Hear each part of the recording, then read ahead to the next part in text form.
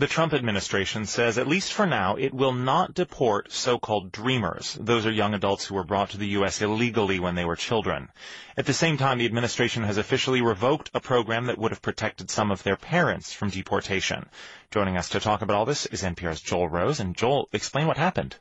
Well, first of all, the Trump administration officially killed an Obama-era program that was intended to protect the parents of U.S. citizens and legal residents, even if those parents were themselves living in the country illegally. But that program was basically dead already. It was never really enforced, and it was blocked by the courts very quickly. But here is what is really striking and does represent a shift in policy. Last night, the Department of Homeland Security said it will allow another Obama-era program to continue. It's called Deferred Action for Childhood Arrivals, and it's intended for immigrants who are brought here as children.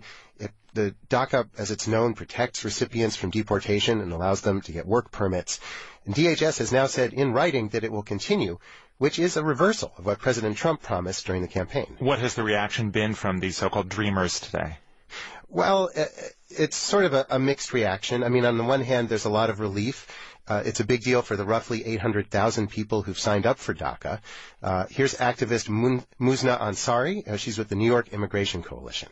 It is an important win for those 800,000 individuals, but in the grand scheme of things, there are 11 million undocumented immigrants living in this country who have really been living in fear.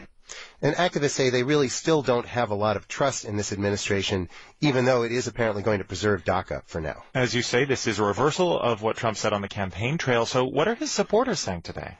Some of them are not very happy. But this shift did not come as a total surprise. Since the election, Trump has expressed some sympathy for the Dreamers, and this administration has mostly not tried to deport them, even as it has cracked down on illegal immigration in many other ways. I talked today to Dan Stein, the president of the Federation for American Immigration Reform, which advocates for lower immigration levels, and this is what he said about Trump. He broke the DACA promise. Are we happy about it? No. Do we believe there was a better approach? Yes. We think they should have allowed the work authorizations to expire. End of story. Full stop. Stein is taking the long view, though. He says the White House may want to use the DACA program as kind of a bargaining chip in negotiations on immigration reform with Congress. But not all of Trump's supporters are seeing it that way, and some are pretty disappointed.